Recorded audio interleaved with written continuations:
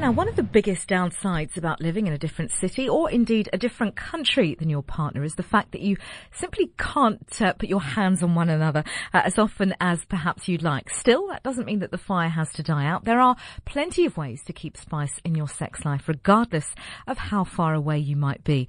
With the help of modern technology and good old-fashioned imagination, sex in a long-distance relationship can be very spicy. And to talk about the ways in which you can keep fire in your sex life while in a long-distance relationship, tonight we're joined by Clinical Sexologist Dr. Anthony Smith. And if you are in a long-distance relationship, I'd love to hear how you keep the magic alive with your other half. Get in touch on 021 446 0567.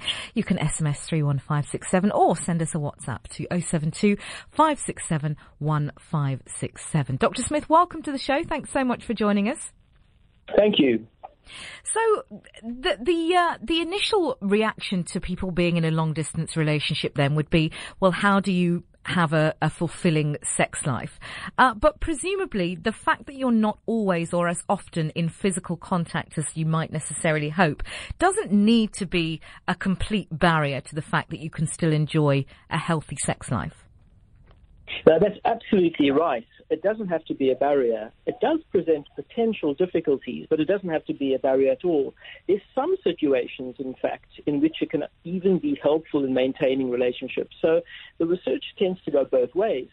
Most of the research has been centered around showing how long-distance relationships can be difficult for both the intimate sides of a relationship, which, of course, are very much connected with the sexual sides of the relationships.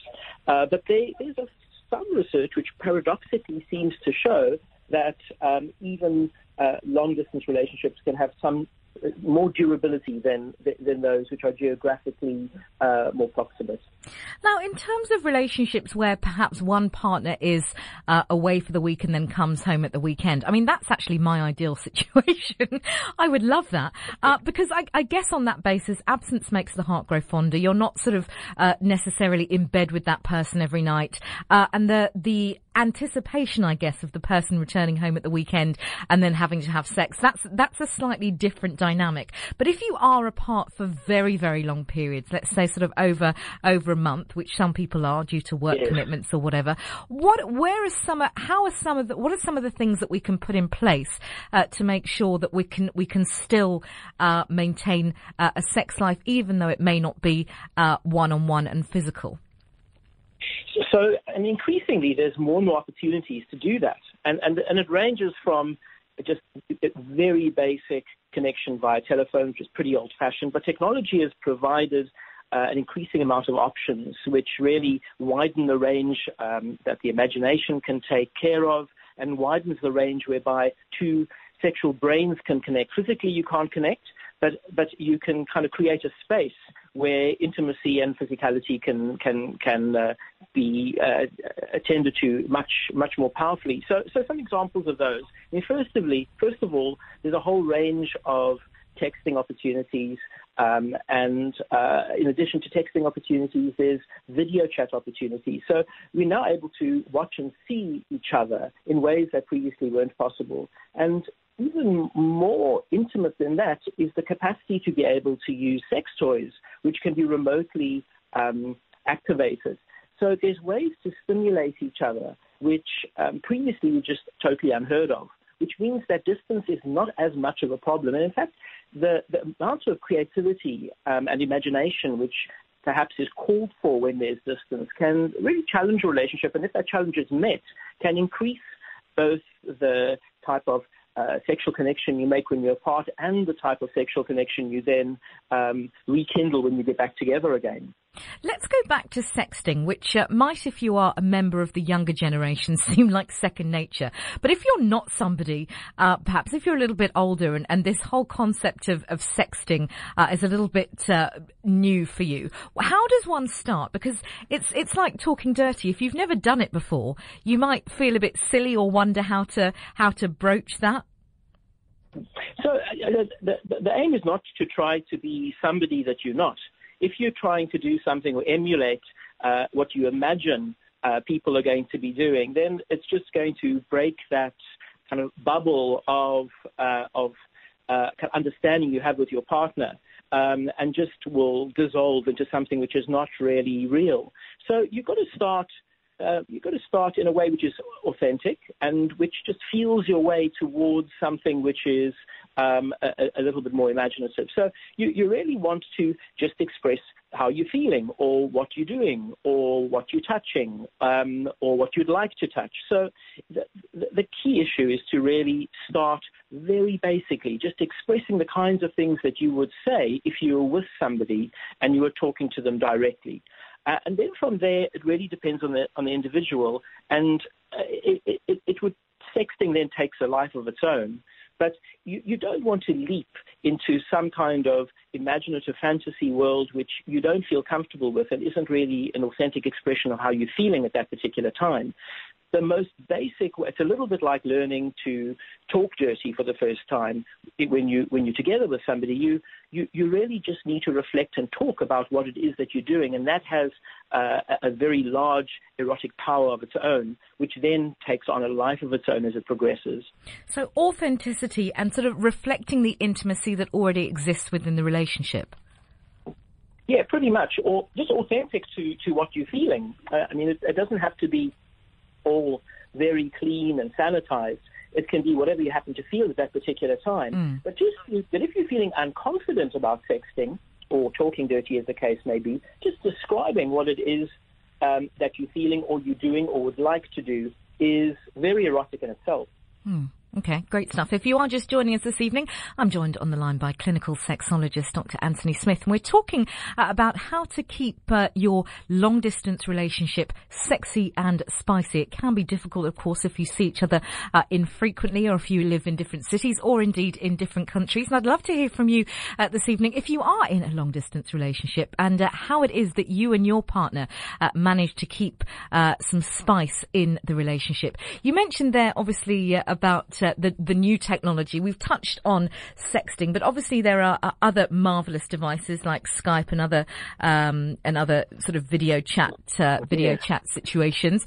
How would one? I mean, presumably you have to be quite careful and perhaps set a designated time. If you suddenly start calling your partner on Skype and they're in a business meeting and you're nude, that could become obviously quite difficult. But I suppose also, how does one become or maintain spontaneity in that regard also?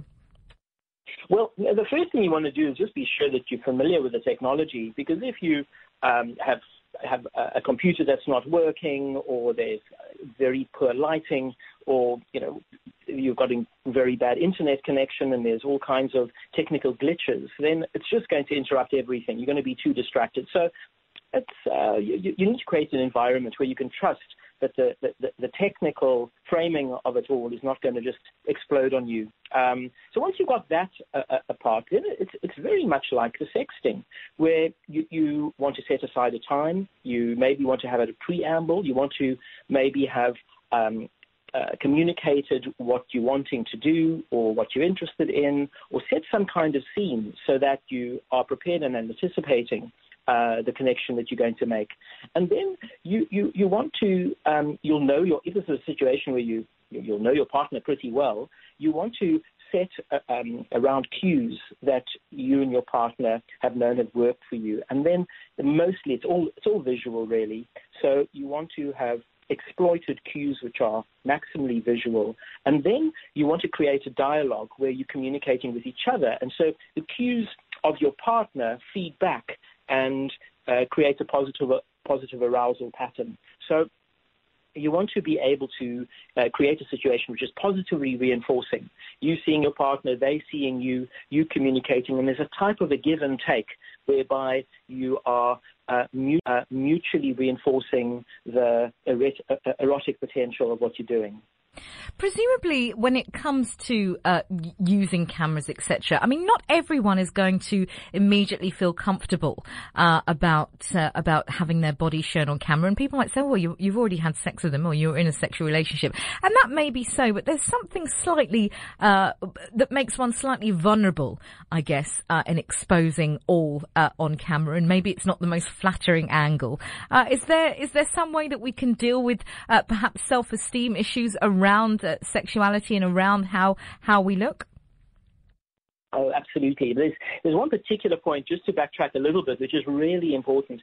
And this is the fact that whenever you're using technologies and you're going to appear naked or you're going to appear in a sexual context, you have to be aware of the fact that there could be a digital record of that, which could be either recorded or produced at some time.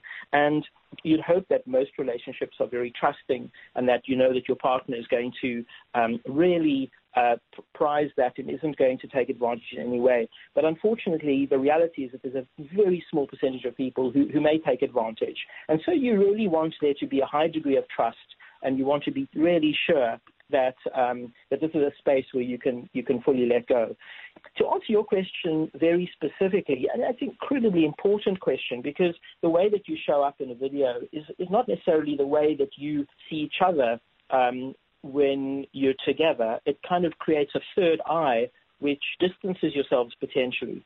So once again, it's about taking it very, very slowly and putting your little toe into the sea of this, so that you aren't overexposing yourself and that you're feeling comfortable, and that you're not going to create a possible experience which is negative and has the exact opposite effect. So it's revealing a small amount of yourself, perhaps doing a limited striptease type show, or revealing yourself, or just talking dirty while you're fully clothed, rather than displaying nudity. So there's a whole range of different kinds of activities that you can do, which you should gradually feel your way through to see what your comfort levels are and also what the erotic potentials for those levels are as well. Clinical sexologist Dr. Anthony Smith is joining us this evening to talk about keeping spice in your sex life when you are in a long-distance relationship. One of the things that you mentioned a few minutes ago, Dr. Smith, was making use or taking advantage of distance-friendly sex toys. So those that are controlled by an app, like vibrators that are controlled by an app. Yes. So these are pretty new, and there's a whole range of different vibrators that can be used when you're in the room with somebody or in a relatively short distance. There's a limited variety of toys that can be used via Bluetooth and can be controlled via an app, and they work. They work reasonably well, but these can be used to nudge or to stimulate from distances of hundreds and thousands of kilometers away. And so, these kinds of opportunities and these kinds of ways of physically causing stimulation when you're even really far away are beginning to be opened up, and the chances are that this is just going to become an increasingly popular form of connection for people who are at distance from each other. How about the idea of sort of sending something? I mean, it seems very traditional. I'm not talking about a letter, but there's so many different services these days where you can order a cheeky pair of panties or a sex toy, and before your partner's returned home from work, there they are, where it is waiting on the doorstep. Yes. What we haven't spoken about so far is the relationship between intimacy and sexuality. And they really are intimately connected.